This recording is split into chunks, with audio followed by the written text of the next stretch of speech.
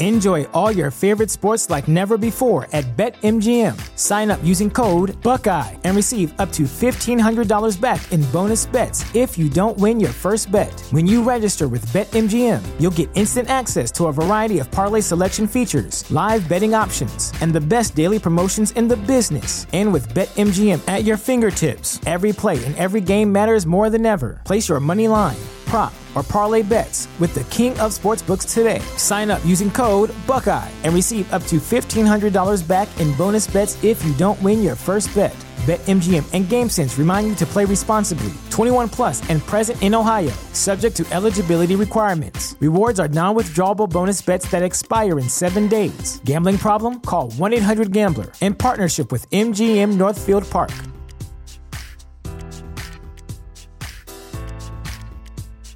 Save big on brunch for mom, all in the Kroger app. Get 16-ounce packs of flavorful Angus 90% lean ground sirloin for $4.99 each with a digital coupon. Then buy 2, get 2 free on 12 packs of delicious Coca-Cola, Pepsi, or 7-Up, all with your card. Shop these deals at your local Kroger today, or tap the screen now to download the Kroger app to save big today. Kroger, fresh for everyone. Prices and product availability subject to change. Restrictions apply. See site for details. All right, wait, Chris. How do you get silence from a black barbershop? One word answers and close your eyes. And they respect the eyes closed as you don't want to engage? Yeah. Believe it or not, yeah. Especially if there's other people that they can engage with in the shop. Now, the only bad part is every 30 seconds they stop to say something and engage with somebody else. It's like, goddamn it, I'm here to cut my hair. There's a reason I came here at 8:45 in the goddamn morning, and it wasn't to sit here all day with you yahoos. But yeah, it works. And you know, and strip club rules work out well also. Don't make direct eye contact with anybody. That works for strip clubs. That works for mall kiosks and carnival games. Don't make direct eye contact. I'm glad you were clear on stripper rules and not hooker rules, because don't kiss on the mouth just brings up a whole different thing. So I'm glad we're on stripper rules. Should I put him on the spot? Max, do you have anything to add to that? To stripper rules? Yeah, everything is negotiable. Oh, there you go. Yeah. So, That's true. That is true. Don't let them tell you otherwise. Yeah. Don't let them tell you otherwise. If you are, you're a merc. On that note, let's start the show.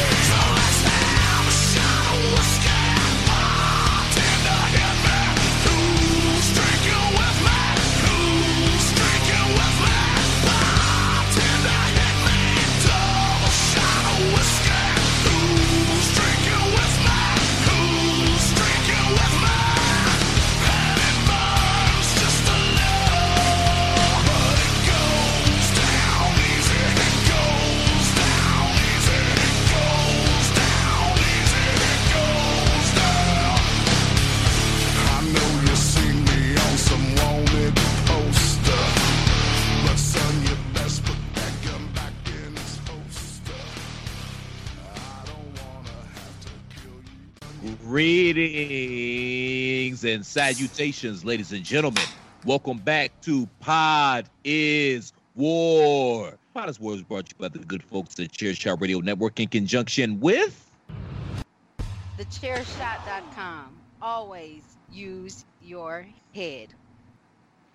And use your heads you shall, we ask of you, we implore of you, please and thank you, and please, by going to ProWrestlingTees.com/TheChairShot and pick up an official Chairshot t-shirt. If you enjoy the content we provide day in and day out at TheChairShot.com, the best way to make sure and ensure that we continue to provide you this fire-ass content is by going to ProWrestlingTees.com/TheChairShot. We've got something for everybody. We've got Save Tag Team Wrestling, #journalism. We've got Jeez Did the Job, and many other cool designs.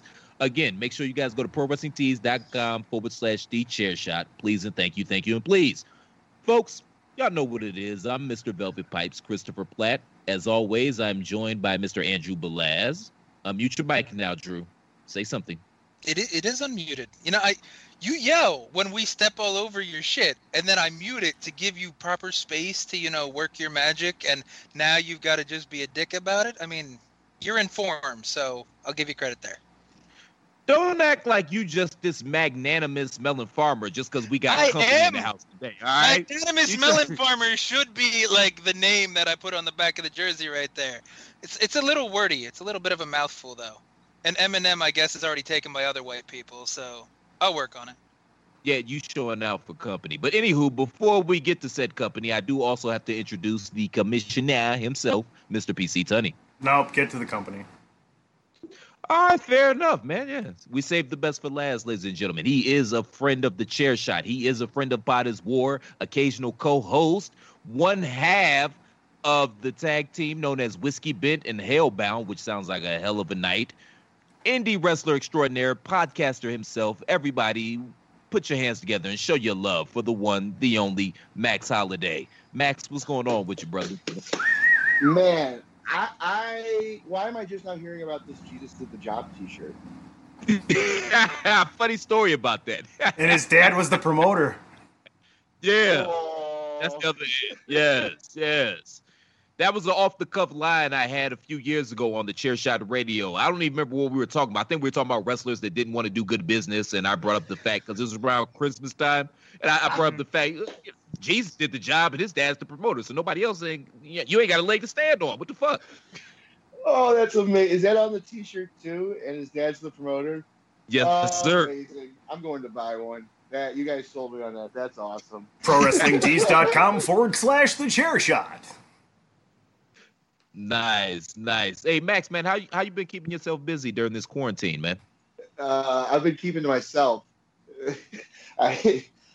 Between actual, going and working for somebody else and playing Call of Duty on my phone, that's been my life. Work, home, and Call of Duty mobile. Before we start the show and get into a few topics, and everybody on this show today, so the other gentlemen are aware, Max knows what's going on. He's up to date. I got him up to date on the rundown here, so we'll get to that in a minute. But I have to follow up on something that happened before quarantine, and I was enthralled by a little video you put out on Twitter, in which someone had been even talking bad about you or some other thing, and you found out where that person worked.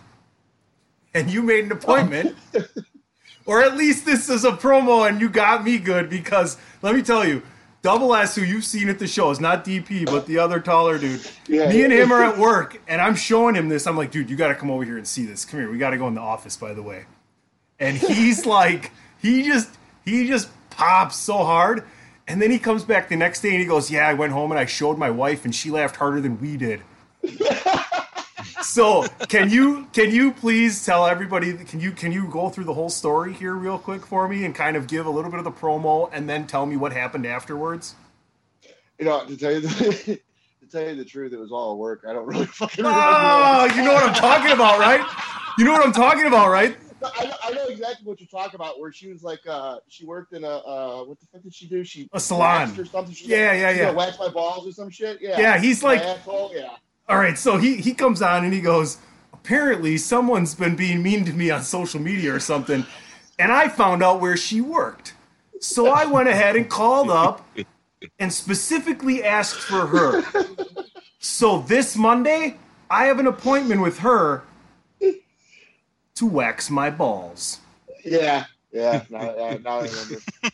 So head on over to Holiday Special on the Twitter and all forms of social media, I believe, right? At Holiday Special, and you're gonna find great stuff like that. I mean, shit, you had me going, and all these people I had that I know, and it was perfect. It was a great promo. So you brought that up. So yeah, TikTok. That's what that was. That's also been keeping my interest through the quarantine, and that's what I put out. I put out one of those TikToks. And it's hilarious that you fucking bought on it. It tells me I'm doing a good fucking job, so thank you very much. It was excellent. I'm gonna find it and I'm gonna go retweet it and put the video back out there for everybody tomorrow. So then they, I'll attach it to the show and everything. But I just had to follow up on that. Go ahead, Platt. Hey, Max, man, to paraphrase Conan, man, don't let a silly thing such as the truth get in the way of a good story. So as far as we're concerned, that chick waxed your balls. And actually, yeah, no, she did. She waxed them 2 hands. It was pleasurable. Well, I know. Now you're not selling it, man, because goddamn well, there's nothing pleasurable about getting a ball waxed. Actually there is. I closed and let her do her thing. Oh, man. There we go. Wow. Time to start the show. TheChairShot.com. Always use your head.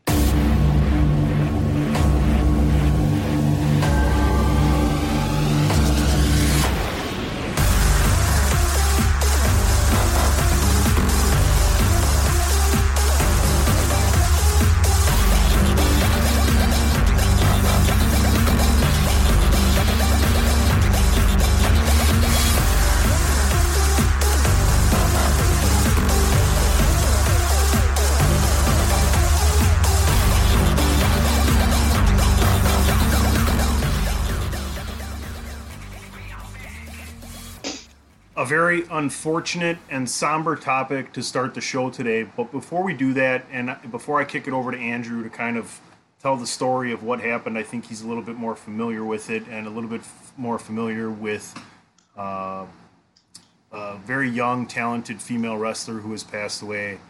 I played the music of a group she was in called the Tokyo Cyber Squad, and I had never heard her music before today, and I was going to play it to start the segment.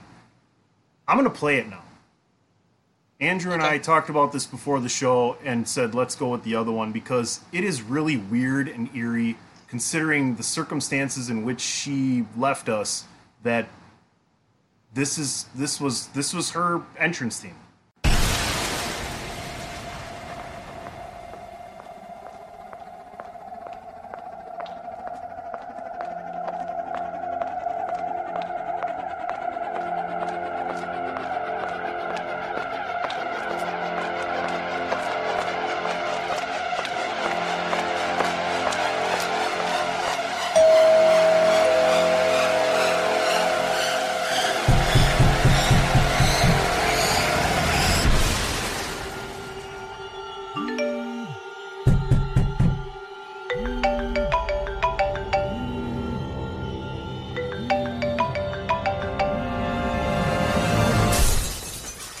You blocked me on Facebook, and now you're going to die.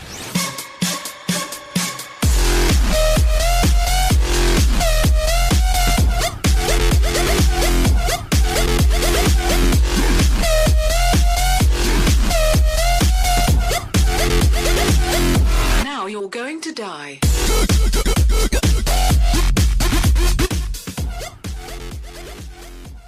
Yeah, in retrospect, it's kind of messed up. Plus, the name of the theme doesn't help much either. Internet Friends. Internet Friends. Yep. So that was kind of the gimmick of the group, though, where they were supposed to be 3 of the cooler girls, and they came up with this cyber techno kind of gimmick, and each of them had weapons. Hannah had a katana, Kiona had guns, and I think that was just it was cool. It was an interesting kind of techno cyber kind of gimmick. And yeah, it's interesting that the theme song lines up like that. I didn't even think about it till you played it, and then I'm like, oh yeah, okay. So yeah, I mean, that's a legit shoot. Before you get going here, that's a legit shoot literally about I don't know 20 minutes before NXT ended. I'm like, crap, I need that song. I need to know a little entrance into this, and I listened to it to cut it and bring it in. And I literally texted Andrew right after I listened to it, like, dude, I don't know if I can play this fucking song, and at least not without reference in the way we did it. So please tell this very sad story. So, surprisingly now, I'm only going to preface it with the surprisingly is it wasn't the wrestling community that caused this like some people were trying to spin it. It was Hana Kimura's appearance on Terrace House, which is effectively the real world. It's a reality TV show where they get a bunch of younger 20-somethings and put them in situations where they go on dates or have to get jobs or help around the house, yada, yada, yada.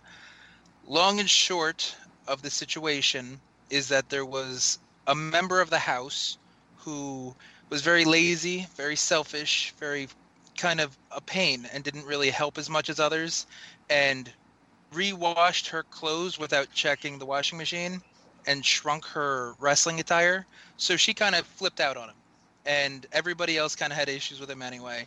But because of her freak out, she started getting hate mail and death threats because she went from being seeming like a sympathetic kind of person where she just kind of wanted to spread the joy of wrestling and increase visibility. And she had one scene where she even brought the other Tokyo Cyber Squad members onto the show when they had dinner. And she was talking about how Japanese girls can't even talk about this with guys because guys don't find that attractive. They want girly girls because Japan is very traditionally mindseted, so the man has to be the masculine, role in the relationship, and if you fight for a living, you're seen as too strong. So she went from being very vulnerable and sympathetic to that demonized her, and it was mostly the Japanese fans of Terrace House that just needled her and berated her and caused her to take the eventual step that was suicide. And it's rough. I know in the last couple days, Japan has apparently decided that they're going to look further into it to actually make it a federal kind of offense for cyberbullying and kind of try to do something that way. Terrace House canceled the rest of the season because of that. And it seems like they're at least acknowledging what happened. And I don't think I need to set the stage too much because anybody with a Twitter or a Facebook or internet access probably saw something over the last few days.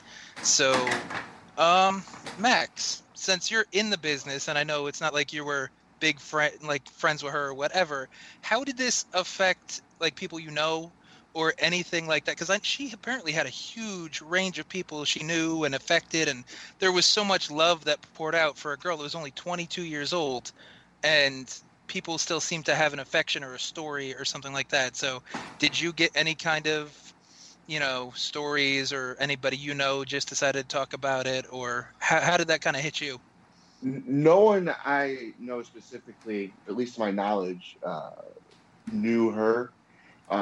Everyone, of course, knew of her. And just like with anything, I mean, a suicide is going to affect everybody in some kind of way. And it's really affected the wrestling community in a way that hasn't been seen in a while. And just listening to the story, I didn't know any of the details to what had happened. It's a very, very sad story, especially, for a girl that young. It's sad, period. When anyone loses their life, let alone takes their life for something like cyberbullying, it's disheartening, very much so. But yeah, it's definitely affected the wrestling community. And you can see it all through, Twitterverse and Instagram, Facebook, all of it. Everyone's sharing thoughts and memories and situation all together. I mean, Platt, before you give your take on this, I completely agree with the sentiments that Max has and Andrew had. But I want to bring up, I don't want people to, go ahead and think what you want to think. If you got a problem with what I'm about to say, come on the show and we can have a discussion. At some point, you have to have the ability to turn that off, right? You know what I mean? It's not it's not. I have to pick up my phone or turn on my computer, right, to go and look at it. And if it's getting that bad, sometimes you have to turn it off. Now, I'm not excusing anybody's actions, but I'm just saying, like, this is horrible. I feel horrible for her friends and family, but there has to be a part of you that knows that there's keyboard warriors out there, right? And hopefully it knocks some of those out. Well, Tony, I'm glad you said what you said, brother, because it kind of leads me into where I wanted to go with this. Number one, my condolences to the family and friends. And I mean, this young lady was 22 years old. She literally had her entire life ahead of her. But, what you said, I want people to understand that she was clearly going through some things. Now, this cyberbullying, that may have been the straw that broke the camel's back, but she clearly was not in a good space. And, I don't want to make this about me, but somebody that has been very open and honest about struggling with mental health issues, that shit is real. And, it's unfortunate that this young lady, this might have been the straw, and it's unfortunate that it ended this way, but we have this weird obsession when it comes to celebrity anyway. And, I say that as a stupid American, but everybody knows, man, America sets kind of the table and the tone culturally for the rest of the world, and everybody else kind of follows suits. Mm-hmm. And, we spend so much time and energy and effort learning about these people and what they're doing and what they're like and who they're dating and who they're doing it with and whatnot. And, it's this weird cycle where we build them up to then find out that they're not perfect and take them down just so we can build them back up in the redemption story. And it's really just a really sick cycle. And with the advent and the forwarding of social media, you literally have the opportunity to reach out and touch someone. So no matter how you feel about them, good, bad, right, or wrong, you can literally reach out to them and have an interaction with these people that you really don't know. And you don't know what they're going through. You don't know what their past was about. You just don't know. And and the fucked up thing about social media is that there's no consequences and repercussions to your actions. You know what I mean? Like, for example, I can talk all the shit I want to about Max, but if I were to say it in his face, I run the risk of getting knocked the fuck out, and I probably would get knocked the fuck out. Or you just talk shit now, and then when I go to the show on June 20th, he's gonna knock me the fuck out. Sorry, I know you're going somewhere, but I just had to make sure, hey, I'm not associated necessarily with everything he believes. Sorry, Black. Go ahead. Well, if that's the case, man, you kind of opened Pandora's box there, Tony. Yeah, I know. I'm kind of screwed for the rest of the show. Great. I better bring a lot of money. Yeah. But you know what I'm saying? Like, there's just no fear of repercussions, man. And people think that they can just say any old thing that they want to say to people. And I'm all for freedom of speech, but they're also, you're not free of freedom of consequences either, or at least you shouldn't be. And I think social media has kind of created that, environment where Melon Farmer think they can just say anything to anybody and there is no fair repercussions.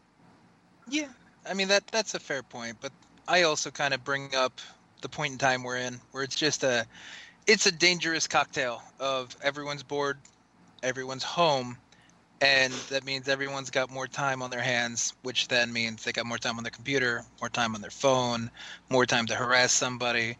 And when you're a celebrity, half your job is being on the social media of some sort. So as tough as you kind of should just kind of be to ignore it or let it roll off, when you see it constantly, you can't really avoid it because you have to make your social media dates. Not everybody's Marshawn Lynch and can just say, I'm just here so, I don't get fined. So I think it was a bad combination of a lot of things. And from the one thing I was talking about before with when she had the other girls from Tokyo Cyber Squad on, you could tell she was self-conscious. And for as strong and pretty and whatever she portrayed herself as, you could tell she was just a 22-year-old girl that had her own issues, and people didn't help. Max, do you want to try to put a bow on this and I agree with each and every one of your all statements on the situation. And I mean, again, we're looking at something that's, again, a different culture. We're taking our culture, comparing it, and taking our experiences and basing our, opinions and everything off of what we know. And again, things over there are different. We don't know what she was going through, and clearly she was going through some things. And like you said, this was the straw that broke the camel's back. And devil's advocate at the end of the day, I mean, you still have to have a thick skin about it. But again, like you said, it's in your face 24/7. So, kids, it just goes to show that it's not all it's cracked up to be, to constantly be in the spotlight, to be that celebrity, to be that person, because it comes with a heavy burden. And as we've seen here, some people just cannot carry that burden. And as unfortunate as it is, the world's going to go on. She will be remembered for what she's done. And hopefully we all will take and learn something from this. And consequences do come with everything. With every action, there is a reaction. No matter whether it's on social media or in person, karma always catches up to you. And for those people that bullied her, I feel sorry for you, because eventually something will happen and it will catch up to you. So let's take this as a lesson, kids. Just know consequences. There is a reaction, or an action. For every action, there is a reaction. That's my red bow. Well said. On behalf That was awesome, Max. On behalf of everyone on this show today and everybody over at the Chair Shot, our thoughts and prayers are with the friends and family of Hana Kimura, and R.I.P. TheChairShot.com. Always use your head. Hey folks, before we move on, just a little bit here. Thanks to our new partnership with Angry Lemonade, you can save 10% on physical products and digital commissions using the promo code ChairShot. Head on over to angrylemonade.net to check out their amazing catalog and products and services. Use the promo code ChairShot to save 10%. TheChairShot.com. Always use your head.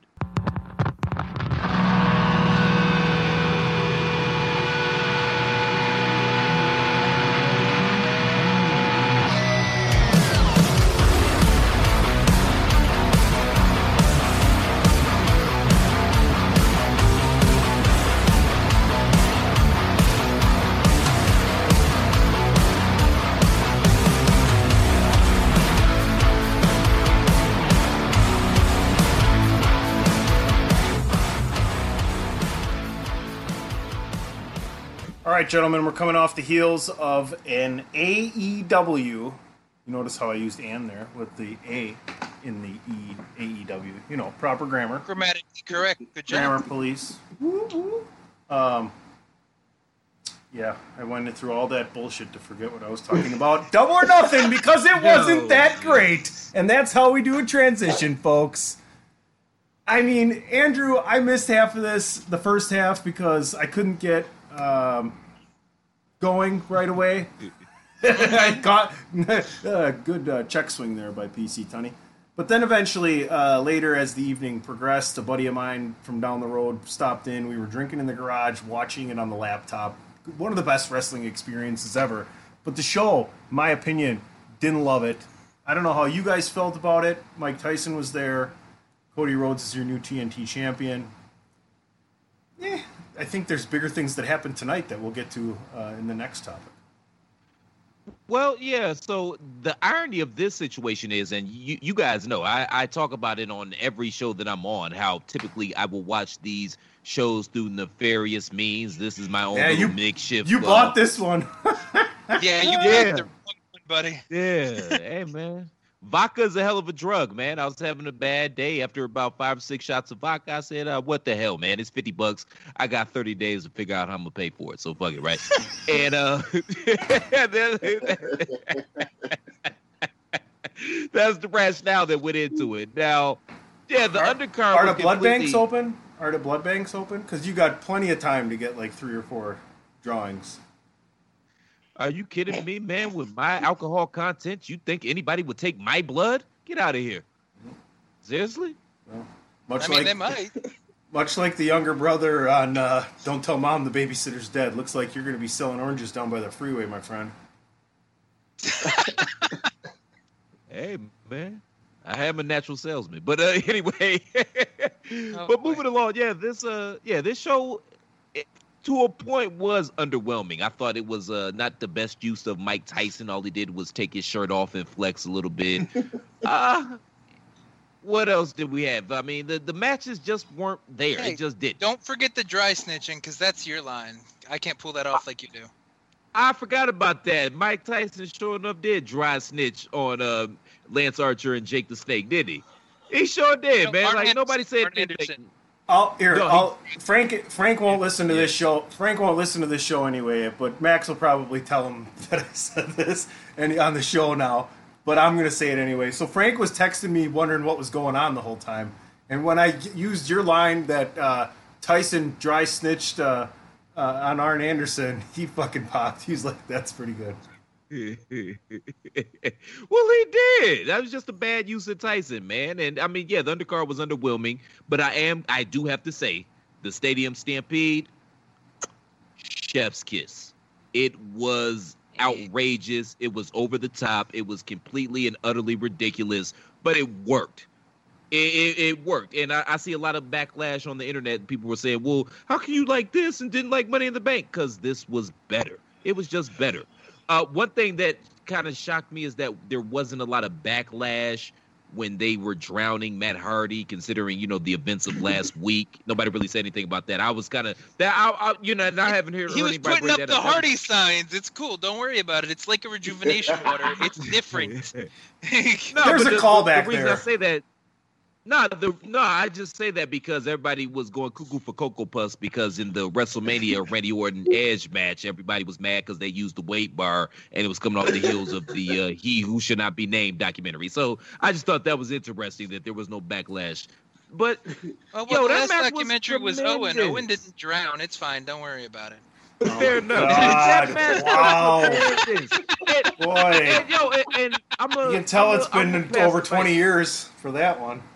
I'm a pass the mic, man, but I do want to say something that, we're, wrestling and just us in general, man, we're dealing with a lot of extenuating circumstances and a lot of situations that, we don't know. None of us were around during the Black Plague in 1918, so we don't know how to deal with this, and we're just trying to make do. And the one thing that wrestling has been able to do is the exact same thing that we've been begging and pleading for them to do forever, which is to try some new shit. Some of it works. Some of it doesn't. Boneyard match, phenomenal. Money in the Bank, yeah. Stadium Stampede, I can't put it above the Boneyard. Firefly Funhouse, that's something totally different. I can't even put that in the same category. That's apples and orangutans. But as far as these cinematic type matches, I thought the Stadium Stampede, I thought it delivered. Yeah, that's your opinion. There you go. There we go. Those smug balls that we missed. Smug balls. Company was in the house. I There we did go. not like Smug that balls. too much. Honestly, Jungle Boy MJF was solid, though they tried to do stuff I don't think either of them were comfortable with, because there was that World of Sport kind of chain wrestling that neither one of them seemed very fluid in and looked awkward. Cody and Lance could have been better. Was there not enough Japanese wrestling on the card? Is that what it pissed you off? Kushida won, and I'm happy with that. She even dressed up like Tifa Lockhart from Final Fantasy VII, so that's just checking off lots of Japanese nerdy boxes right there. So points to her, and she got her kendo stick back. So fucking A. Okay. Yes or no? Then I'm gonna be quiet and let you talk. Yes or no? Have you ever masturbated to a video game character? No. I don't believe you, but keep. Well, but it was. Did they had a Family? They had a Family Guy video game, right? Why do it for you? Is that what you're getting at? He takes the earbuds out and runs away. I love that. He's just avoiding the conversation. But no, Cody and Lance, I felt like there was more meat on that bone, and that kind of performed. The TNT belt looks like shit at the moment. Granted, it's unfinished or whatever, but it reminds me of the McDonald's championship or just something you get out a store. It's not good. You shouldn't have showed that on television. If it's not finished, just don't show it. What the hell? Moxley, Brody Lee didn't do it for me. That was like every Dean Ambrose match ever. It just kind of happened. And I'm why? So Why did Brody Lee blade and then 45 seconds later the match was over? That seemed like a waste of blood. Brody Lee blade, and then Moxley drops him on the bladed area of the head multiple times, and he still kicks out, but he loses to some side rear naked choke thingy where he just passes out, which I guess pass out could be from blood loss, but it still looked kind of awkward. I don't know. Like that whole match just made no sense to me. And I want to ask Max a question. And it's kind of related to Double or Nothing. I want your thoughts on Platt and Andrew's thoughts about Double or Nothing. I was going to pass it to him. If you didn't walk away, I was like 5 seconds away from finishing with, I didn't hate the Stampede, but I didn't think it was that good. And then I was going to let him talk. But fine. Take out your earbuds and fantasize about Meg Griffin. And look at that. Exactly. How much do I give? How much do I give? You still got your shit in, and you got to bury me. Yeah, he went off because he was thinking about Lois Griffin. It went from 6 to 12. He had to go think about baseball right quick. How do you know it was Lois? How do you know it was Lois? Yeah. It wasn't Brian, okay? Fuck you. Red Rocket. I mean, the Jennifer Tilly character, I forgot her name, but, she, right. Max, help us dig out of this. I don't know if you got a shovel that big over there, buddy. Yeah. So my thoughts on Double or Nothing. I didn't see the pay-per-view. I've only watched the highlights. In my opinion, anything outside of what I say, I didn't see. Cody, Lance Archer, I can't say much about it. No big surprise there with Cody going over. Personally, I'd have much rather seen Archer go over. The belt looks like every indie belt out there that goes to get a custom belt. Yeah. Granted, it's not finished yet, but it looks like all these garbage-ass belts that people buy sheet metal and, take a Dremel to and a heavyweight champion on it. But anyways, I digress. The most I saw out of the Brody-Moxley match was the double-arm DDT through the ramp, which I thought was pretty cool. So you're telling me that wasn't the finish? Nope, it was not. Even though they had 68 people come out to unbury them or to make sure that they didn't die in a hole or something like that, that wasn't the finish. Well, it makes sense that wasn't the finish because then Kenny Omega, one-wing angel Sammy Guevara from the rafters through the crash pad? Yeah. I guess that's why that finish didn't happen. I can only imagine that in back as they're putting that together, Ambrose and Brody are so we got this finish where we're going to go through the stage. And Omega's like, nope, sorry, already doing it. Can't do that.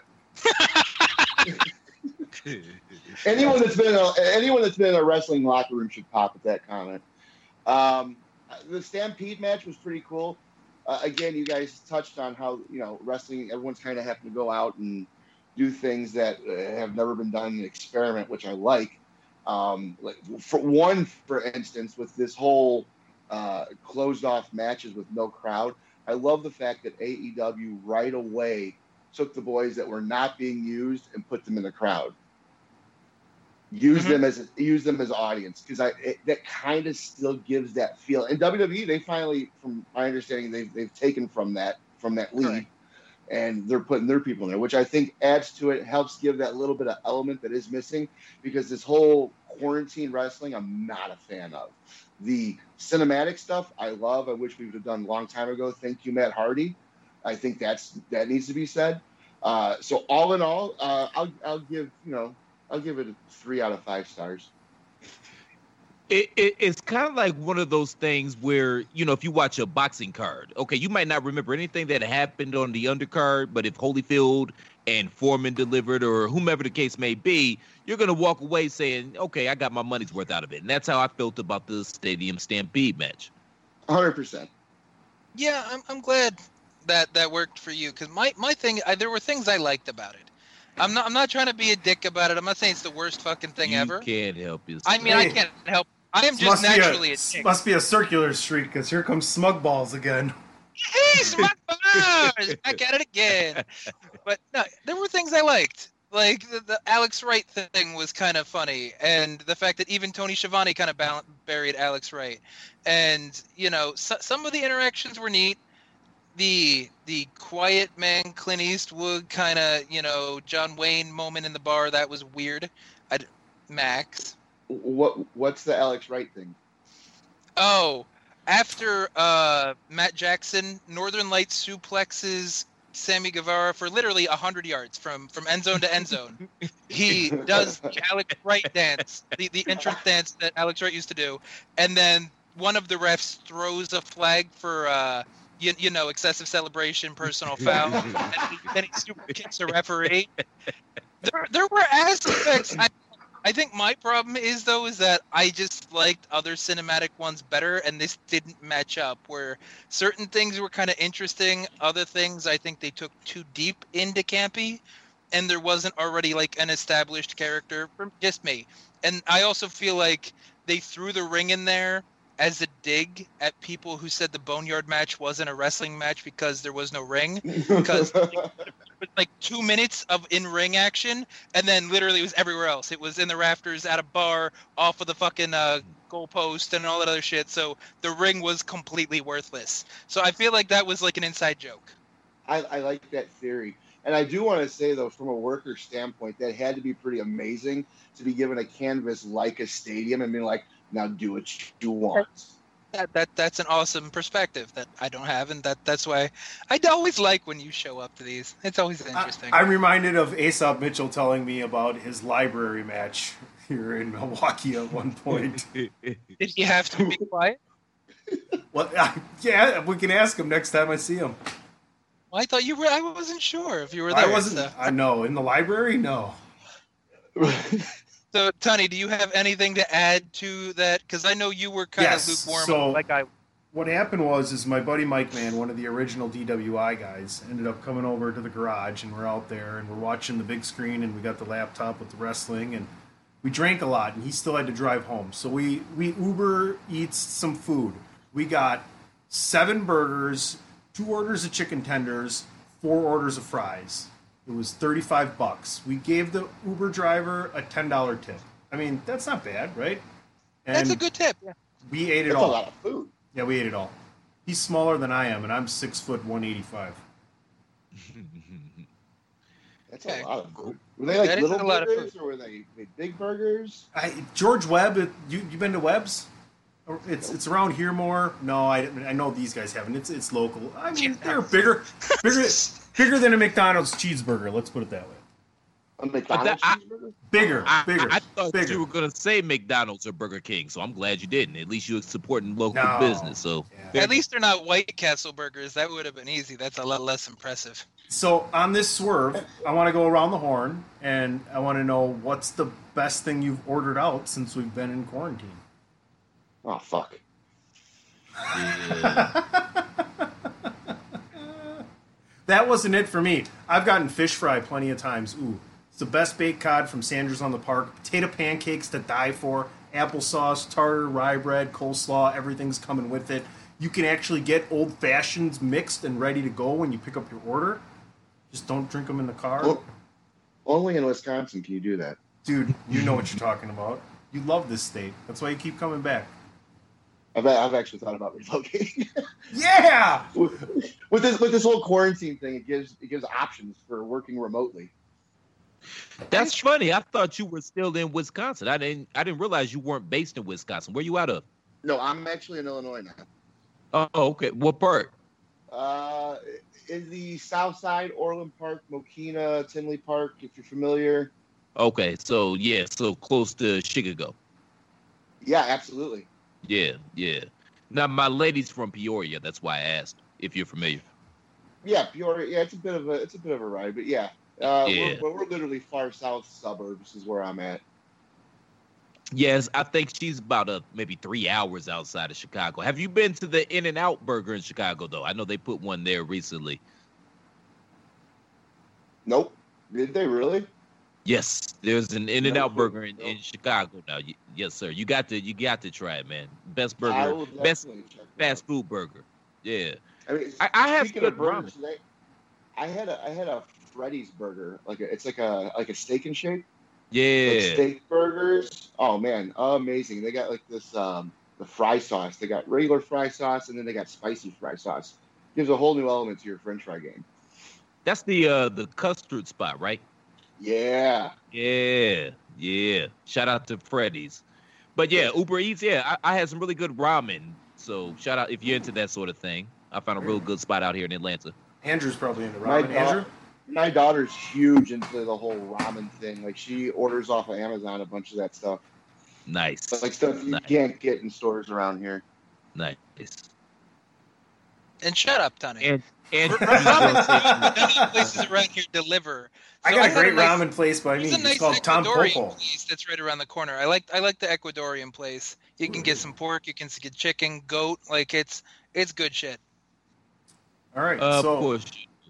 I just want to end this topic by saying, of course you do. We saved the best. We saved the best for last in talking about Double or Nothing, and that's why Pot is War is officially a cooking show. Right? I just shit on Double or Nothing. Yeah. Thank you. You did. Yeah. I wanted to. It's okay. Clearly. Let's move on. Enjoy your White Castle. I got a buddy. We wanted to start a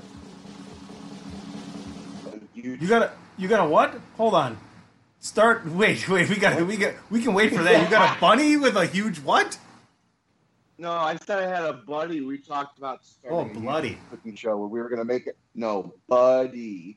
Buddy. Where we were going to make a buddy YouTube channel where we were baking goods out of an easy bake oven, and everything had marijuana in it. I would watch that. That was a good. I would watch that. That is a good idea. Yeah. That is a good idea. I mean, we could put it on the link that on your Twitter if you actually make that happen, because that's a good fucking idea. Put it on the chair shot, whatever you want, whatever you need, champ. Oh, shit. If you could get your hands on one of the old creepy crawler ovens, because it's very similar, just for the extra nostalgia throwback, because we're all probably around a similar age. Y'all got to remember what the fuck creepy crawlers are. That would be fucking fantastic. Oh yeah, that's a brilliant idea. I'm about to break kayfabe here. I had to go piss, but when I have my headphones in, that's a absolutely brilliant idea. You need to do that and steer to the kid. Mess around with the whole gender thing, like put barrettes in your hair and shit like that. What if you modified it? What if you modified it for like 3 light bulbs? What if you put 3 light bulbs inside of it instead of just 1? No, I'm glad this is over. I'm gonna try it. Dude, I can't wait. You should. That's awesome. Holiday special on social media. We're gonna figure this shit out. Can we produce? Can we just get a producer credit? We'll jump in and help out. Yeah, why not? All right, I got it recorded, guys. All right, let's move on. That's good enough for me. Absolutely.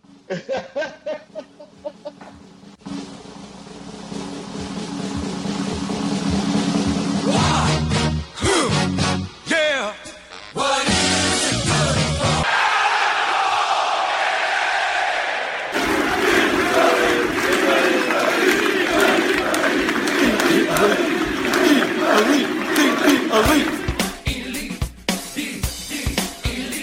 Bro. A little bit of the bubbly. Time to talk about the Wednesday Night War. We all just got done watching what was going on. AEW Dynamite and NXT at the same time. NXT ended with the bro himself, Matt Riddle, and Timothy Thatcher in a very interesting setup, which I really liked. Going head-to-head against Dynamite, finishing with a prelude to a possible Jericho-Tyson match. Anybody intrigued? Yo! Anybody intrigued? Let me say this, man. I'm totally pissed because I had to watch the Thatcher Riddle match. I had to watch that because I thought it was going to be interesting, and it was a good match for what it was. Yeah. But I totally missed Mike Tyson and Chris Jericho, so I'm a little pissed about. I'm busy about that, man. I'm not going to lie to you. You missed Mike Tyson and his Lex Luger versus the shirt moment. That was. I'm sorry. What the hell you make these out of? I'm gonna flex anyway. Sonny, you know you want to do it. You know you want to do it. Go for it. Go for it. Come on, man. Come on. Yeah. What? Oh, we're going down the aisles in the grocery store, and hey, look over there. There's a bag of Doritos. Yeah, and the next thing you know, I'm fighting a kangaroo in the ring. And I get back out of the way. I beat the fucking kangaroo, and I get to the back, and I'm like, hey, my neck is fucking broken. I think it's spinal. And the doctor's like, here, have some fucking Doritos.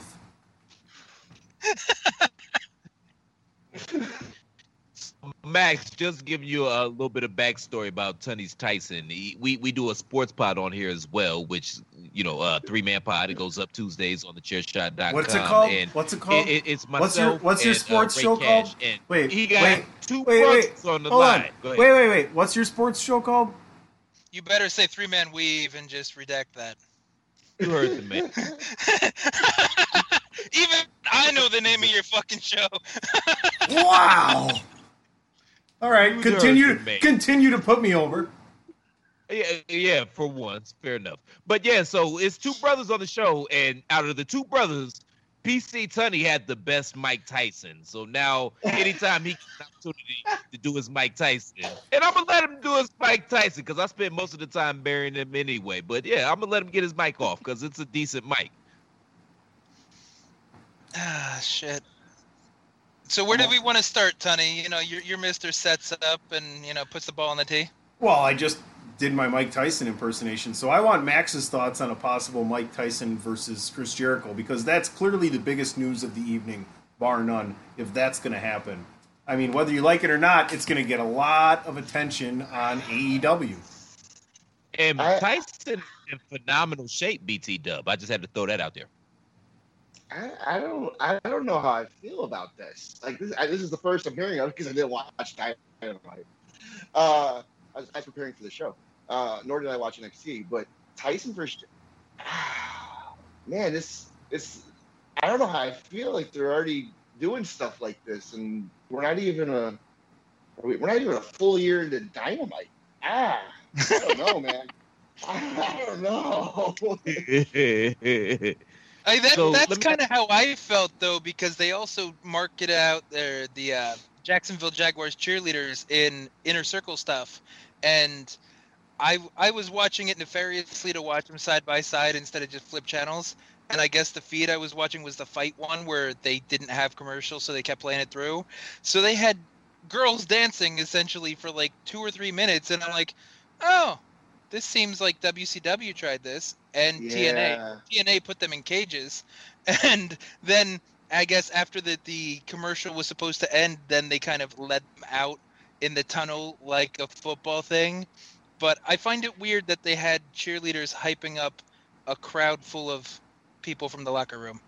Okay, so am I allowed to say I enjoy attractive women dancing without being canceled? Can we say that? I don't hate it either, but I'm just saying that they're already picking from the WCW and TNA ideas that are seemingly outdated via Twitter culture at the moment.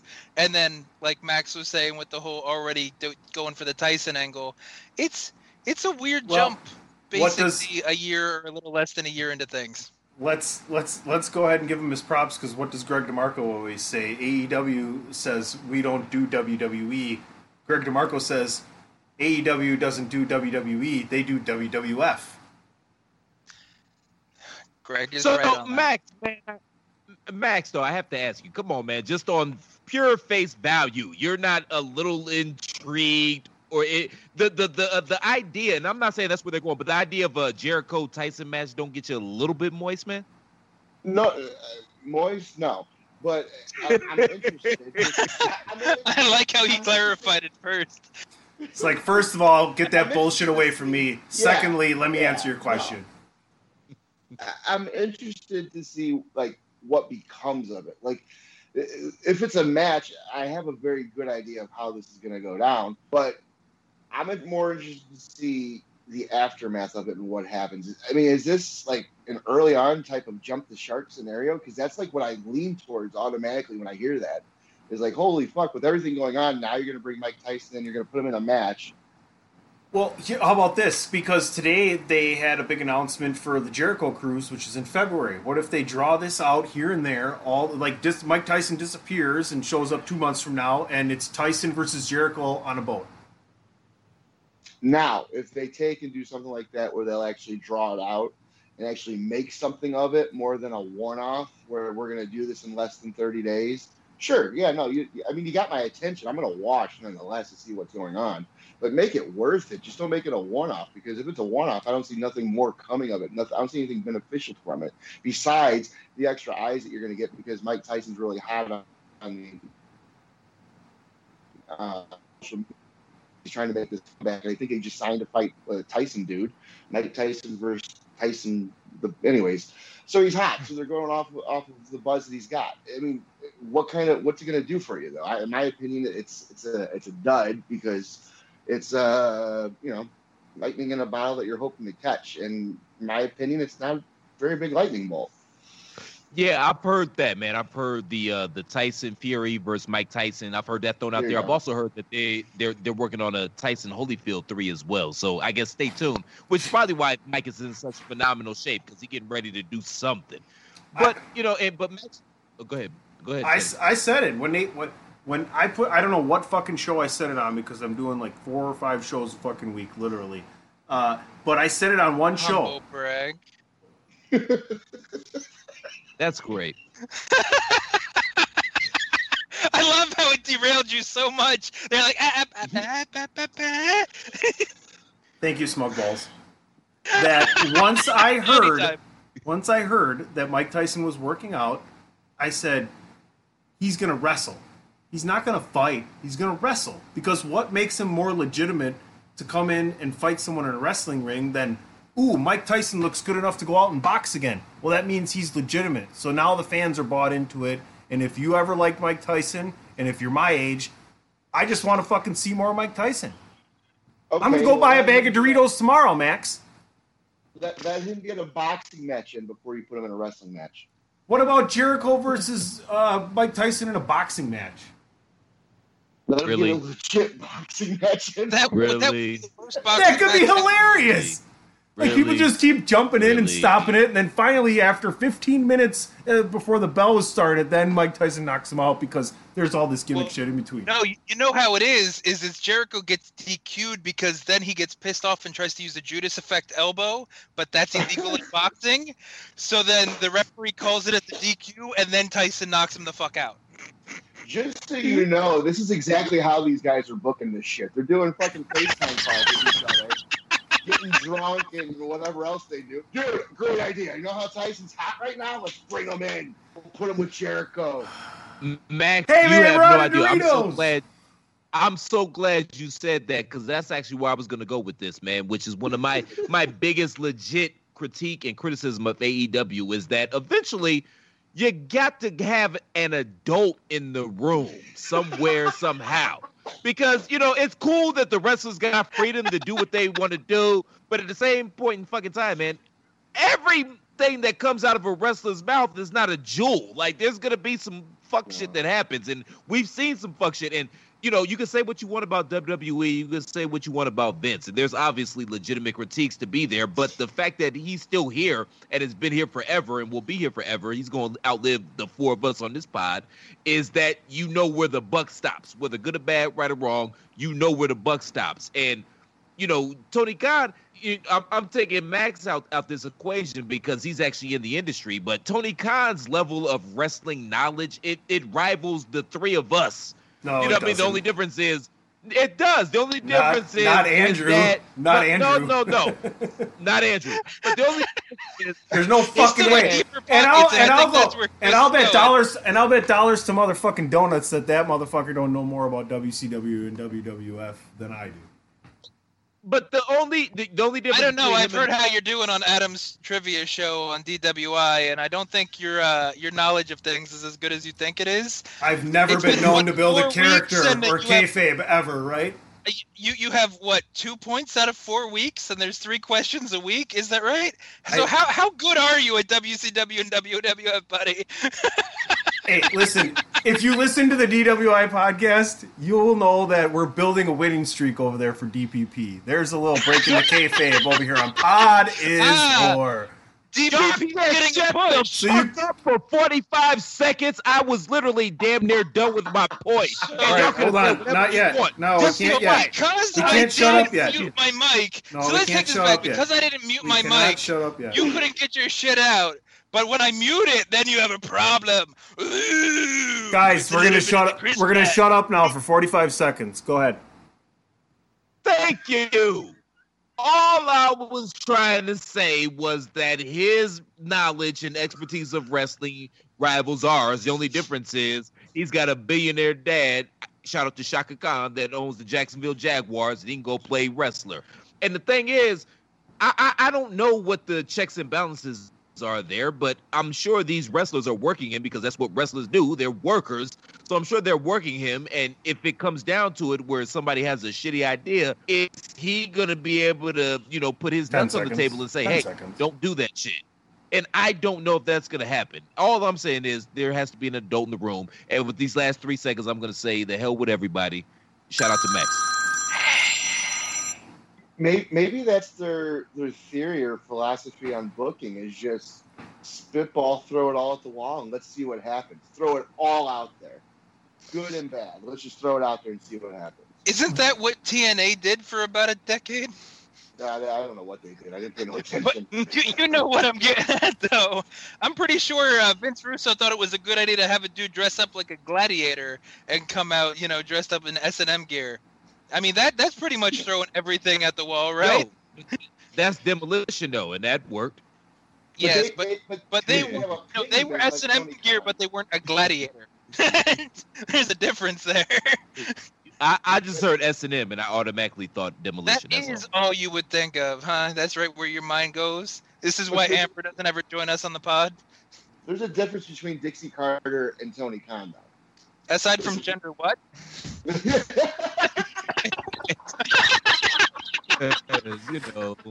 Andrew popped the jam. The hard high one. Yeah, one of them could get the hard high one, and the other one is Tony Khan. Yeah. Other than that.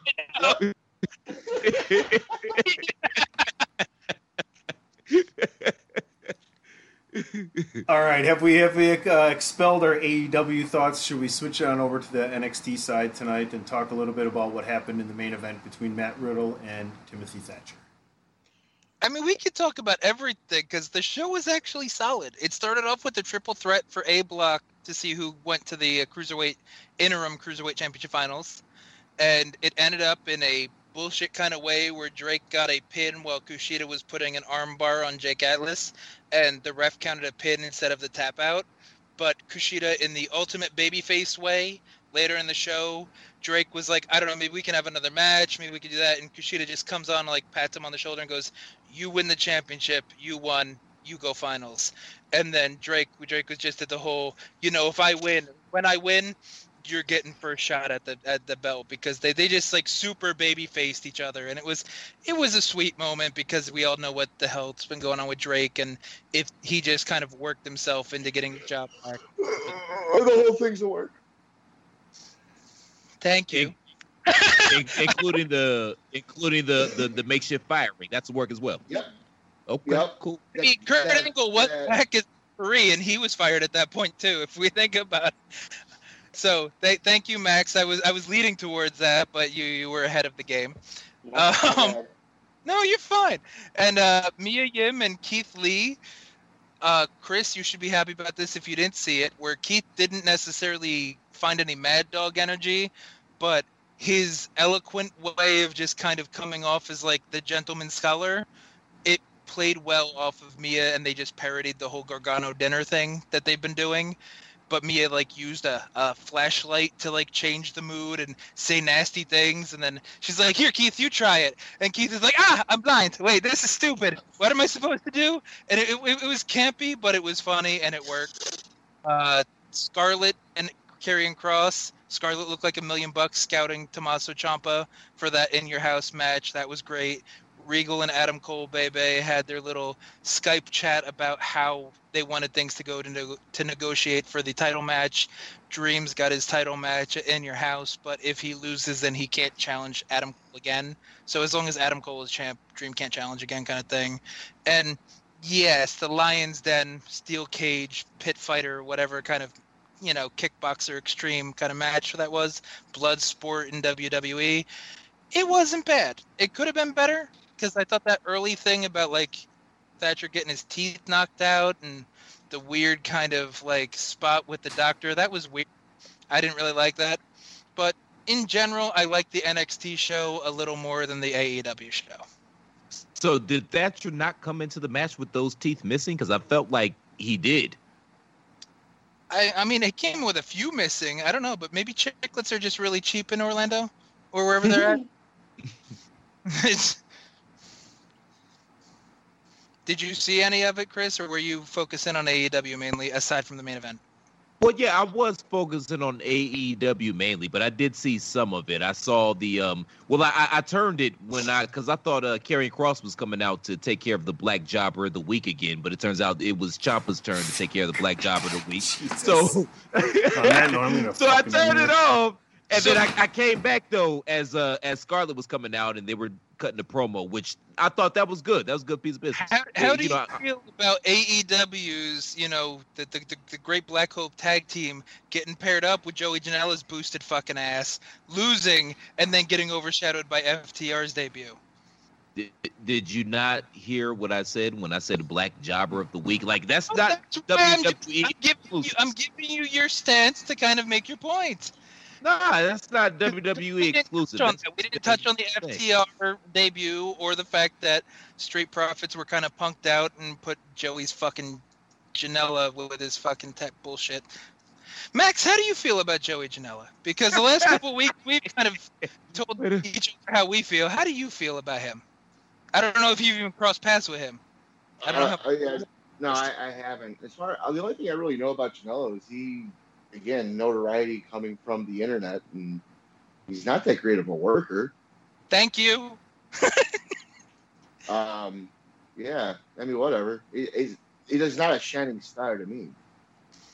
Oh no, that's. I wasn't sure if maybe you knew someone or heard something, worked with him, and had like some kind of shine that you could add to this. Because we're not big huge fans of him, and you have a better perspective than we do when it comes to that.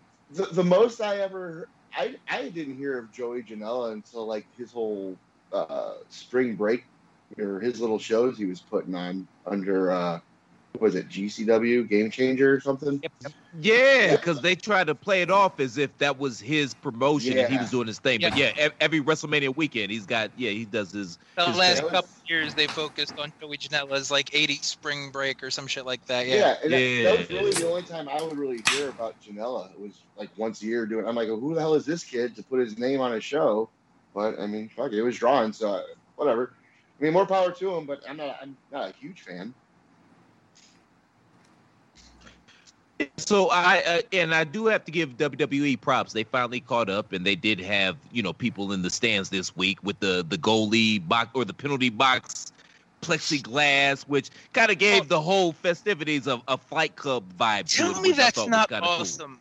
Because Vince doesn't usually put shit up there just to put it up there.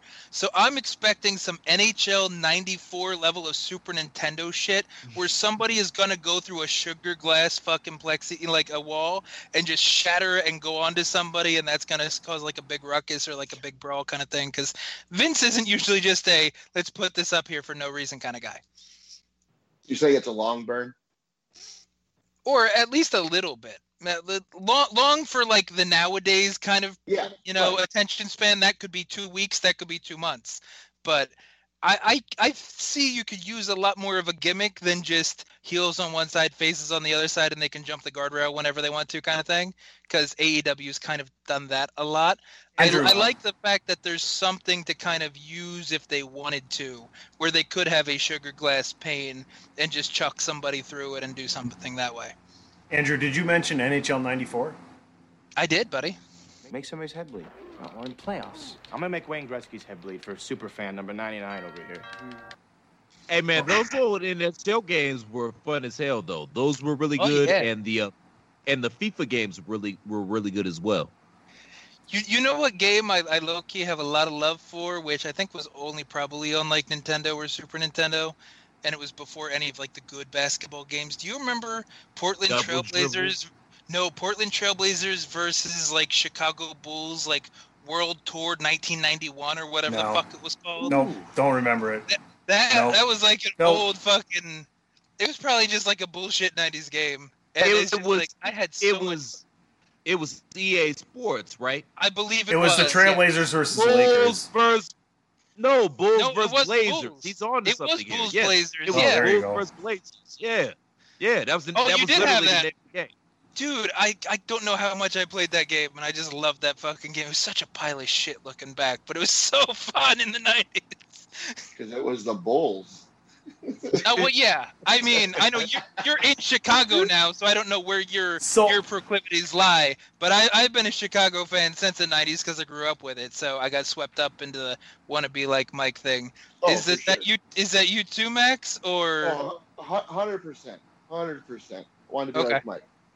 Well, Max, I'm originally from Cleveland, man. So late '80s, early '90s. Just to know, you already know I wasn't fucking with Michael Jordan around that particular point. Yeah, you hated him a little bit. Yeah. So people in New York don't feel bad. Hate is strong, but yeah. Let's put over the chair shot real quick here. Go ahead and follow at 3_manweave, our flagship sports show over there. Myself, Ray Cash, Christopher Platt. And check out Bandwagon Nerds, the show that's running its way right up and down the whole entertainment side of the chair shot.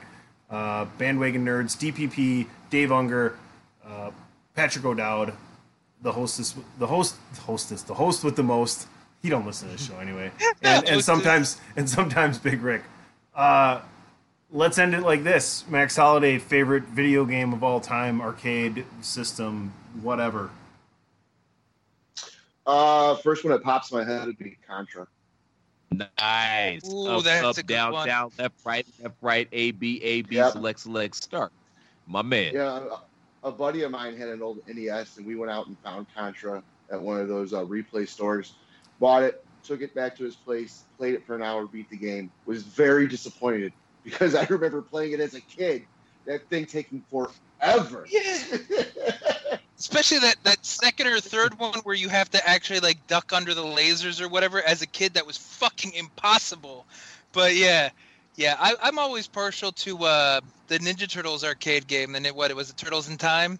Like I played the shit out of that, be it a Chuck E. Cheese or whatever the fuck it was. I love that game. I go Nintendo 64, GoldenEye. Ooh. Okay. Yeah. Yeah. Before we hit a chair shot,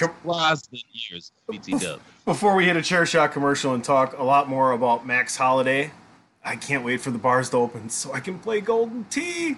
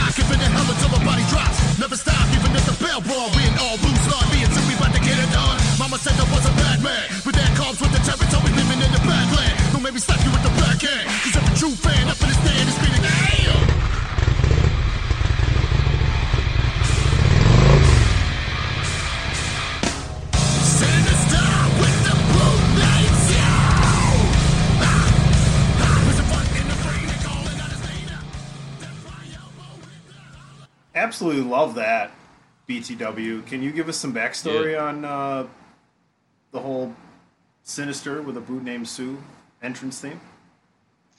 I was actually looking for custom theme. I've always been looking. Theme music, in my opinion, in pro wrestling is one of the most important things because it's the first thing they hear and the last thing they hear when you're entering and leaving the building. So it kind of gives something for them to tie your name to. And I wanted custom music. It just so happened to have a buddy that had just had music done.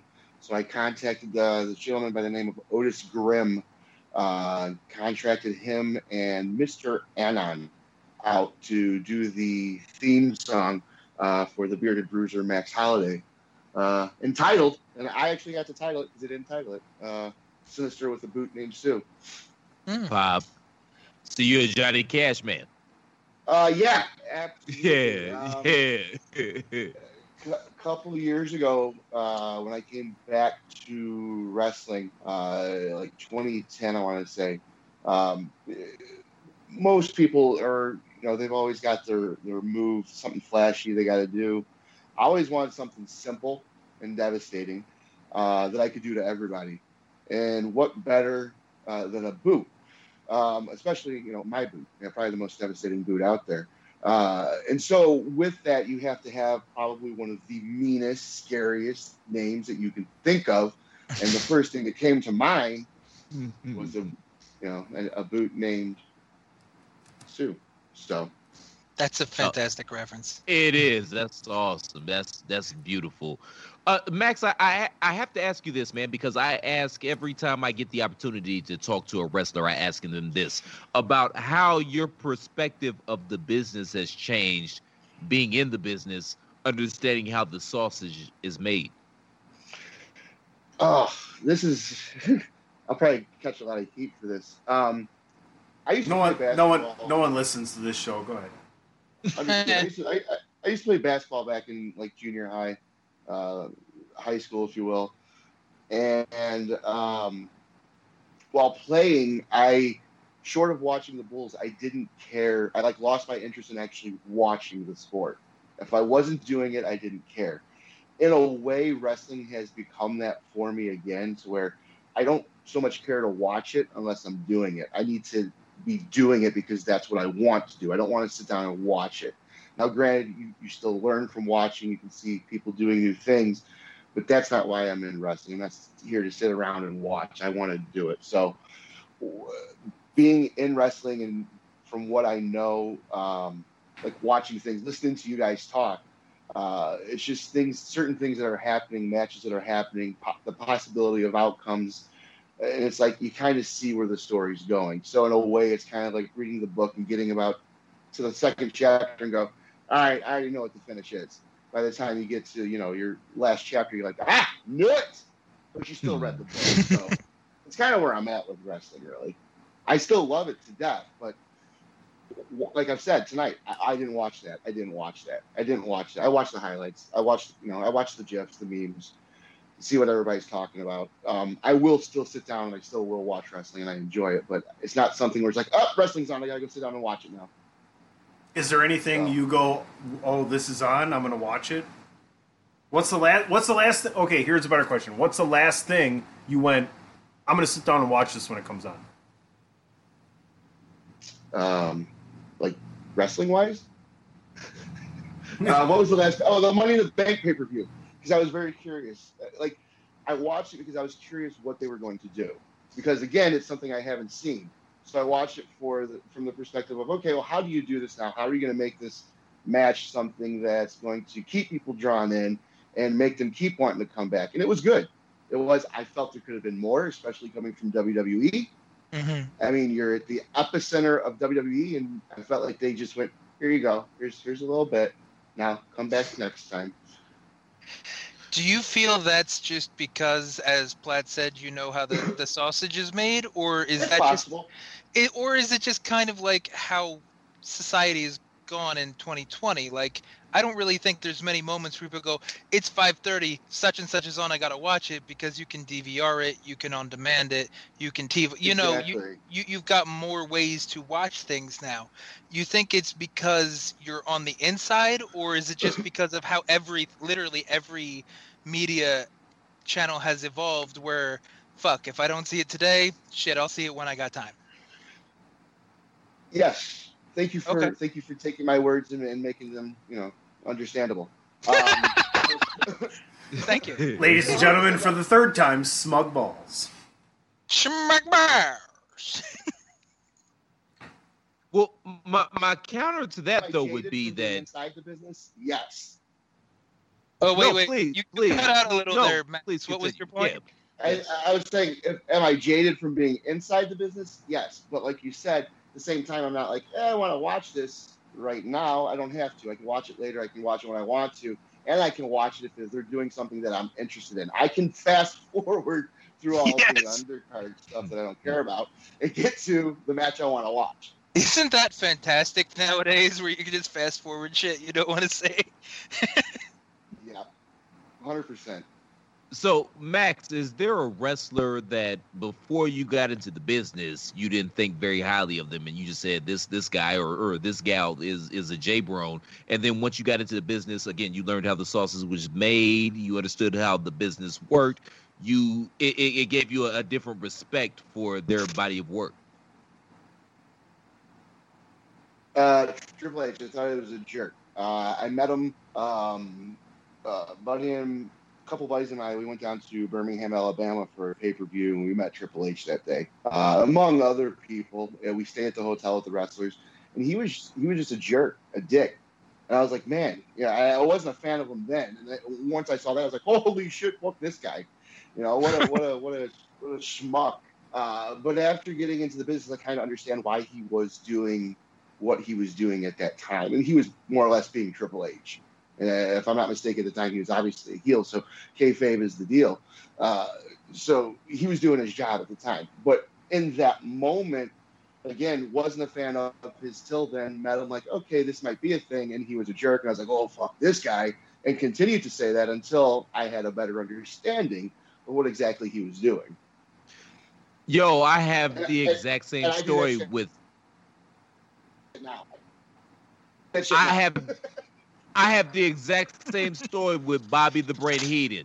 Bruh, I was 17 years old. I'm from Cleveland. I moved to Virginia when I was about 9, went back to Cleveland when I was 16. So I'm 17. My stepbrothers graduated from high school, so we went back to Virginia to see the graduation. So we're flying out of Maryland, and it was the same day that the Great American Bash was going on. So the wrestlers are coming in as we're coming out, and my stepfather and I, rest his soul, he looks up at me because we used to watch wrestling together. He says, Chris, that's Bobby the Brain. So, 17-year-old kid, wet behind the ears, don't know shit. I run up on Bobby the Brain Heenan. Excuse me, Mr. Heenan. Oh, my God, I can't believe I met you, Mr. Heenan. This farmer ignored me the entire time I was trying to talk to him, and it's kind of what you're going to. Didn't break kayfabe whatsoever. Totally ignored me, was a total dick. And I look at it now, just, obviously I only know so much. Obviously I don't know what you know, but understanding how the business works a little bit better now, with my grown eyes, you got to respect it. It's funny because I say I do that now. I'm a big proprietor of the whole kayfabe thing, especially at shows. And I was actually working a Brew City festival show. And there's a special needs fan that is he's a big fan of myself. And he's always wanting to, shake hands with me and whatnot.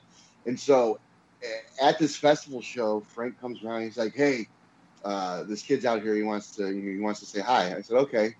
The rest of the evening, I spent my time avoiding this kid. Like, everyone in the back was laughing at it because I would go one way. This kid would come running across. I would turn around and avoid him at all costs because I didn't want to have that interaction with him because I'm a bad guy and bad guys aren't nice to people.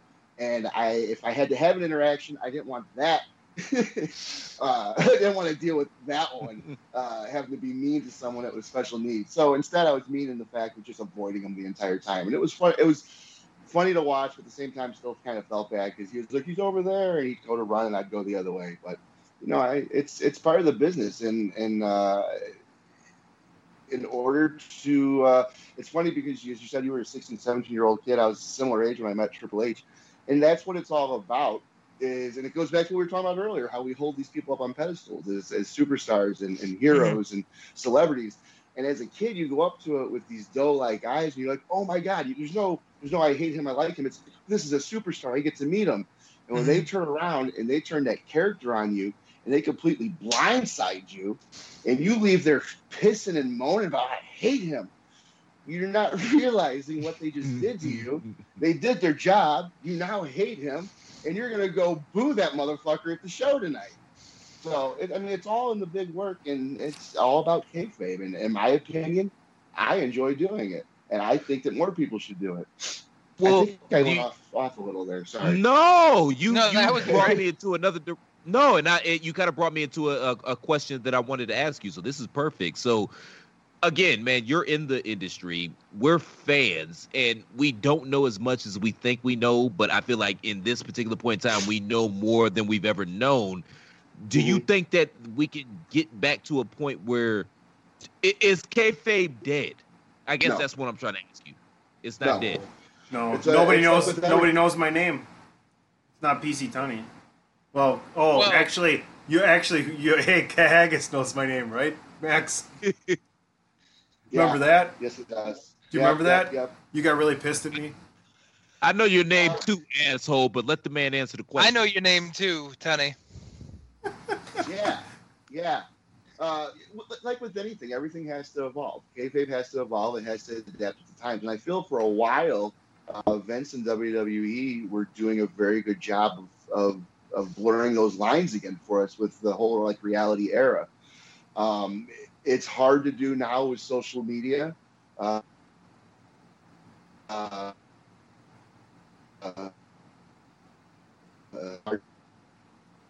when it is done and it's done right, you walk away not going, oh, I got duped. You walk away going, that was fucking amazing.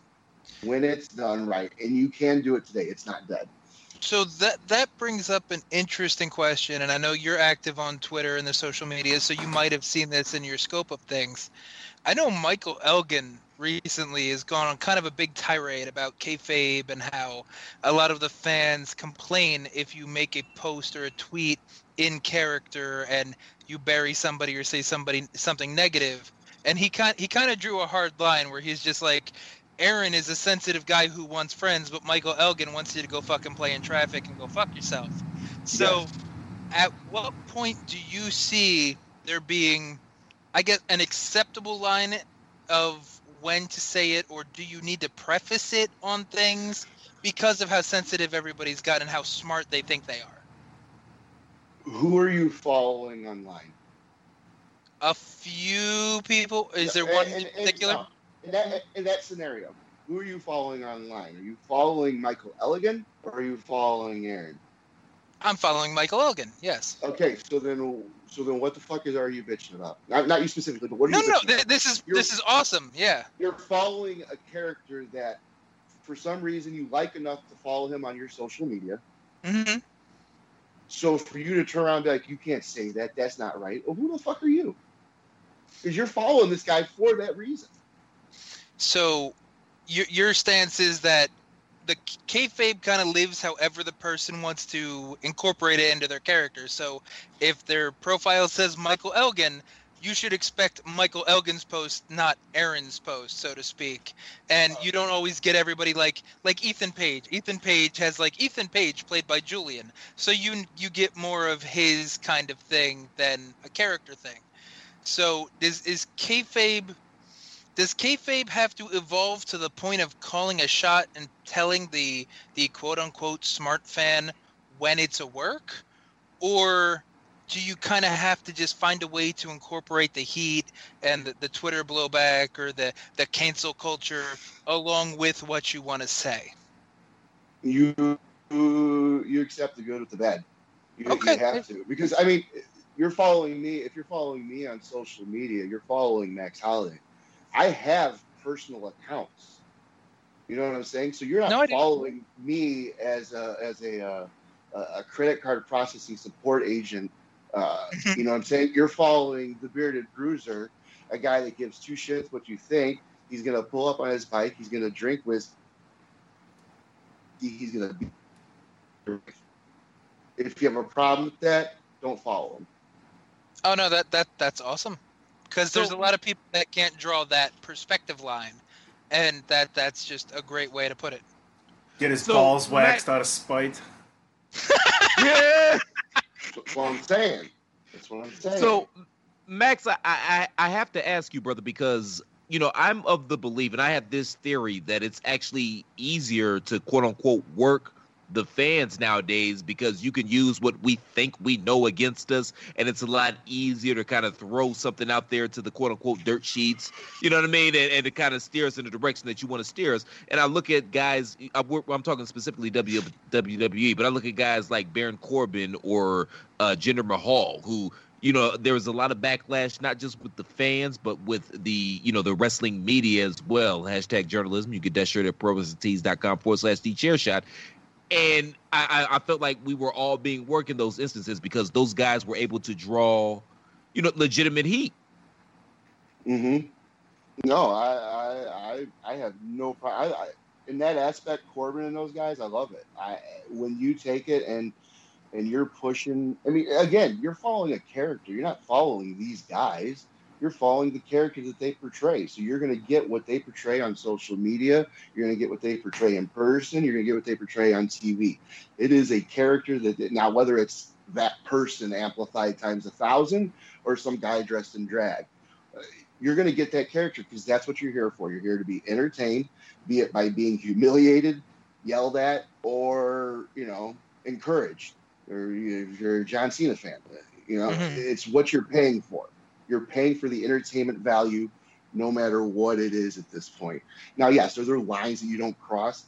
Obviously, I think we all know what those lines are, and they don't have to be noted. Maybe some people, they need to be noted because they're just fucking assholes out there. But for the majority of us, it doesn't need to be noted. So. I want to transition a little bit here as we close out our Max Holiday topic. I want to thank you twice here, Max, and I'll thank you more than twice on June 20th. Beer-wise. Whoa. Yes, that there you seems go. kind of... Okay. He knew what I meant. He knew what I meant. Yeah, I'm not closing my eyes for that one. There we go. Full circle. Thank you for fielding our questions and giving us, your thoughts as being someone who is established and very well respected, and I call you champ every time I see you. Thank you for that. Thanks for coming back on the show. Thanks for always, being there when I need you, and not even when I don't need you. I just want to hear your voice again and see what's going on with you. So appreciate that 100%. My pleasure. Let's talk about Max Holiday. What's coming up? What are you looking forward to getting out? Because I know you have a show booked June 20th, and I figure we wrap this up with this here shortly, the June 20th show. But in between now and then, what do you have going on? What's the preparation like after being off for so long? And, do you have any concerns going back to work? Yes and no. It's funny because I've been looking forward to actually getting back into the gym. And with the whole quarantine thing ending in Illinois, and I'm air quoting this for those that aren't watching, this weekend, I've been anticipating with bated breath for the email from my gym saying you can come back. And I got that today. Well, you can only go back with a personal trainer. So that kind of nixed that idea. So I kind of am taking this whole approach of, fuck, we're doing it dry, man. We're going to go in cold. I've done it before. Thank God I'm in a tag match on June 20th. But then again, I really don't see any other way of me doing it short of going to the gym. I don't have the privilege of getting into a ring before then to roll around and bump. I won't do it the day up. My first bump, and however many months we've been quarantined, will be on that show. When you see me actually bump in that ring, that'll be my first bump. If I bump. I might not bump. That's a thing. I might not do that. I might actually just beat people up and allow them to be in the ring with me. Much like the child that wanted to meet you at the festival show, you will also avoid the bump. Yeah, I mean, there's a in Illinois, not so much in Wisconsin. It's called the Max Rule, 3 bump limit or less. Nice. Nice. So Max, before we go ahead, please. I would say there's not really much more preparation. I mean, short of doing some cardio, which I plan on doing, but I'm going into it cold. Platt's got a question for you, but I want to have your thoughts on your concerns about safety-wise with everything that's going on and how the show's going to be done and that way. Are you concerned at all? No. I'm not really sure what all the precautions are, short of there will be masks there for people that want masks. There will be hand sanitizer there for people. I can tell you the show will be held at 25% capacity for the fans. Yeah, it's going to be a smaller crowd for sure. So, I mean, if you're an indie wrestler, that shouldn't bother you. I mean, I've wrestled in front of 5 people. I've wrestled in front of, 2,500 people, whatever. So I'm not too concerned with that. I mean, through this whole quarantine thing, where people have been staying home, I've actually been going to work every day. I've been one of 3 people there. So I've been out and about.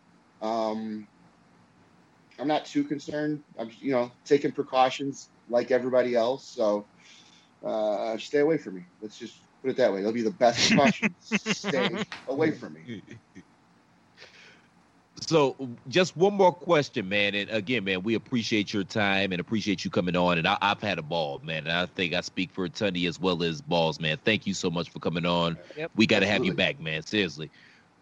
You talked a little bit earlier about the business evolving, and obviously everything evolves. So I just want to get your perspective as somebody that does this and gets paid to do this.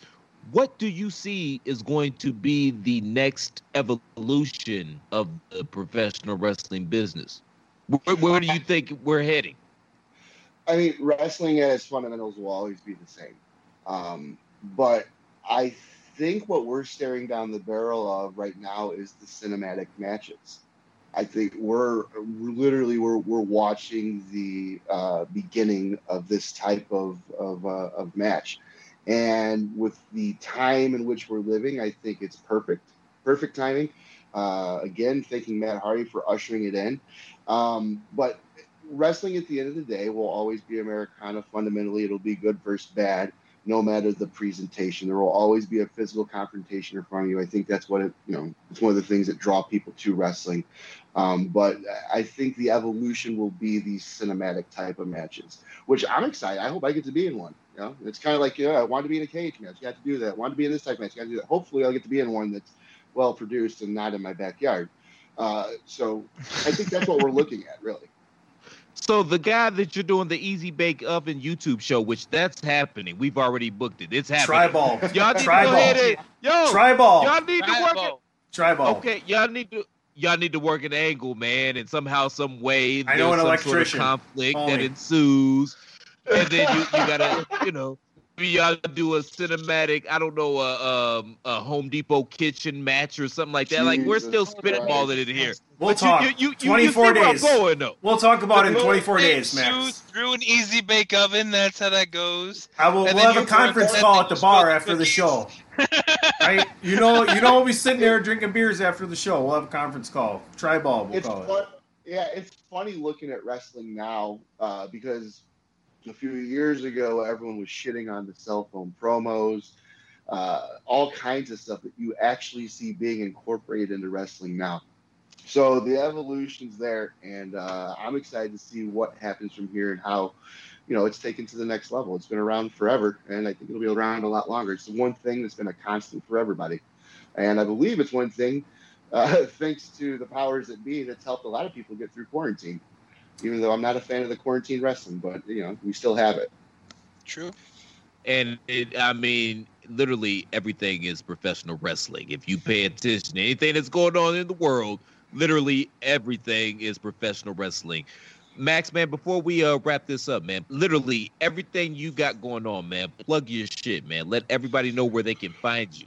Please and thank you. Absolutely. You can get me on the Twitter at Holiday Special, Facebook, The Max Holiday, Instagram, Max Holiday, TikTok, Max Holiday, ProWrestlingTees.com/Max Holiday. Google Max Holiday, Max Holiday verse. I do it all the time. And I find matches I haven't seen in forever. That's where you can find me at. I still have that indie film I did, that 15-minute short film I did, that I was actually supposed to go screen right before this whole coronavirus thing happened. Oh, God. It was a private screening. I have access to like a unfinished version, but that's still coming out. What the hell is it called? It's been so long, I can't even remember now. Do you remember when it's coming out now with the new quarantine date at least? Because I know you brought this up the last time you were on. There is no release date for it, and here I was trying to look at what the name of the thing was. I can't even remember right now. No, there is no release date for it. We were actually going to screen a version of it that still had some work to be done to it, but we were hoping for summer. clearly that is here, and I haven't heard anything. I'm only assuming because this was a college thesis project. Mhm. So with the whole coronavirus and schooling stuff, so we'll see. It's supposed to come out. It's something Bell. What the hell is the name of this fucking thing? Oh, wow. Whatever. It's not a promotion tour, but it's coming out. And one more time, man, let people know where you're going to be making your in-ring return as well. That'll be June 20th for Bruce City Wrestling in Waukesha, Wisconsin, at the Elks Lodge, right there on Springfield Road, I think it is. 2301 Springdale Road. Yeah, whatever. GPS 60. Hey, man, yeah, have your face in the place. Yeah, exactly. Again, it's limited tickets. I know the ringside, I believe, is sold out. Myself and Roadhouse, Whiskey Bent Hellbound will be taking on Hardcore Impact and Paulie Tomaselli and Hardcore Craig. So it'll be an exciting match. I'm sure it'll be a hard-hitting match, and I'm hoping it's on the first half so I can drink with it, honey. Nice. That's what I'm talking about. I might as well go ahead right here. Go to BruceCityWrestling1.com. That's Bruce City Wrestling, the number one, BruceCityWrestling1.com to get those tickets. Ringside is sold out. Get your tickets in advance. Go to the BruceCityWrestling1.com website, PayPal, etc. You're going to save some money. You're not going to just be able to show up unless your name's PC Tony and get in the fucking door, okay? Or you're a wrestler. Tune into the Frankie DeFalco show this weekend. We'll have more thoughts on what's going on. You can find me at PC Tony on the Twitter, all over the chair shot, sports, entertainment, you name it. I'm there. Max, thanks again, brother. I'm so looking forward to seeing you on the 20th, and I can tell you DP is as well. He'll be there, so we'll be there. And, Awesome. Beers on me afterwards, brother. Excellent. Thanks for having me, guys. I appreciate you guys inviting me back. Look forward to doing it again in the future. As always, I've actually wanted to do podcasts again, but at the same time, everyone and their fucking mother has one now. So True. I don't know. We got one. One of the things I used to say when we'd wrap up our podcast, are we doing finishing lines or you got something else to say? Let these guys get over first, and you can close the show. Nah, fuck that shit. No, go ahead. Okay, Kenny Omega, changing the fucking finish. Shit. All right, I think I wasn't paying attention. Before I throw it to you, Balls, just real quick, man. I believe that the short film that Max was talking about is called Bearded Bruiser. Does that sound about right? Nope. Okay, cool. Okay, go ahead, Balls. And he shoots airball. Oh fuck. Oh shit. But, all right, yeah, you can find me on. You have to Twitter PayPal me to edit that out. IWC War Chief, writing stuff on thechairshot.com, anything from opinions to review articles to I put my 2 cents about the whole Hannah thing because I didn't want to bring everything down too much, but I did have my own article about Hannah Kimura's situation, so check that out. And I think the good leader Greg DeMarco is going to write something about that fairly soon too. So keep your eyes posted for new content on thechairshot.com. Chris? Hey man, you guys can find me on Twitter at the Real C Platt. Speaking about Hannah, again, as somebody that has dealt with mental illness and depression and things of that nature, seriously, man, I'm not bullshitting. If you're feeling a certain way and you just need somebody to talk to, for real, holla at me, man. My DMs are open. Slide in my DMs at the Real C Platt, man. I'll DM you my number and we can sit down and literally have a conversation. Seriously, man, because mental health is real and we're getting there, but we ain't quite there yet. And who the hell is burping while I'm trying to all over his fucking support line? Although he told all those people to slide into his DMs, didn't sound very supportful. So like, so first of all, we have a predatory supporter and a belcher. This has been the best show ever. Hey man, that's on brand of the motherfucker though. If you really think about it. It is. I'm trying to say some real shit on a special episode of Different Strokes type shit, and you just hear Melon Farmers just belching in the background. Whatever. But before we get about it, man, just real quick, man, you guys can find me on Around the Blocks with Mike Knox every Tuesdays on the Chair Shot. 3-Man Weave, myself, Mr. Tunney, and Ray Cash. We're going to talk about the latest grades, updates, and sports. You can see all of that all on the Chair Shot. But most importantly, make sure you go to ProWrestlingTees.com/TheChairShot. Again, if you appreciate the content we provide day in and day out, make sure we can still do it, because we do depend on viewers and listeners like you on the PBS side of the game. So hook us up. You shopping online anyway, you might as well slide your mouse down to ProWrestlingTees.com/TheChairShot. Pick up an official Chair Shot t-shirt. Please and thank you, and please. Tony, before we let Max take us out of here, let us know again when and where we can see the illustrious Mr. Max Holiday make his in-ring return. That's June 20th at the Elks Lodge in Waukesha, Wisconsin. That's 2301 West Springdale Road. It's right off the freeway. I know it takes less than 3 minutes to get there. There's plenty of bars to go to afterwards. There's a bar right there to drink with all the superstars afterwards. Come to the show. You know, you got to go online to get your tickets, BruceCityWrestling1.com. It's just worth it. Max, thank you again. Everybody go to angrylemonade.net, Chair Shot, save 10%. Max, take us home. Well, guys, thank you for having me. Thank you for coming on. I appreciate it. Glad we could spend these almost 2 hours together discussing the wonderful world of pro wrestling. You may have to edit some stuff out later. It's totally all right. Don't worry about it. It's not like I have anything else to do, and not like you guys do either. But Jesus Christ. It's fantastic. One last time, make sure you go to myprowrestlingtees.com/Max Holiday, and I think I only have one shirt up there because I'm that lazy, but buy it anyways. And till next time, everybody, just remember, don't die to meet me, but live to love me, and we will catch you all on the flip side. We out.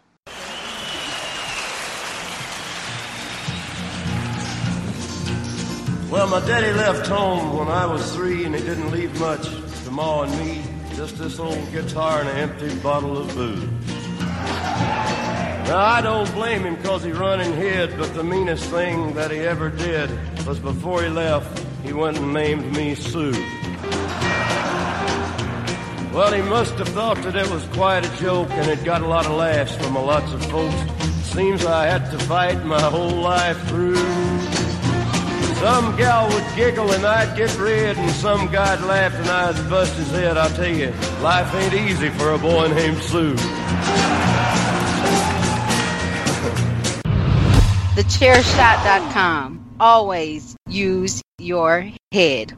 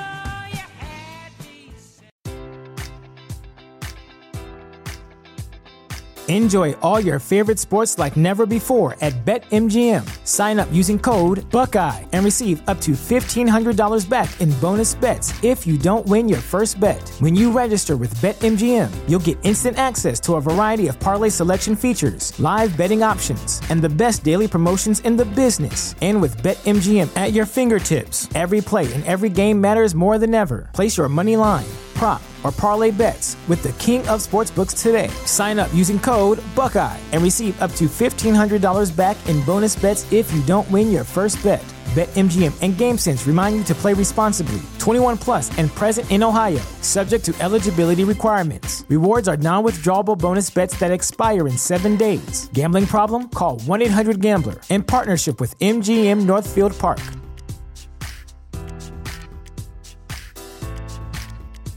You know how to book flights and hotels. All you're missing is a tool to plan the travel experiences you'll have once you arrive. That's why you need Viator. Book guided tours, excursions, and more in one place. There are over 300,000 travel experiences to choose from, so you can find something for everyone. And Viator offers free cancellation and 24/7 customer support for worry-free travel. Download the Viator app now and use code Viator10 for 10% off your first booking in the app. Find travel experiences for you. Do more with Viator.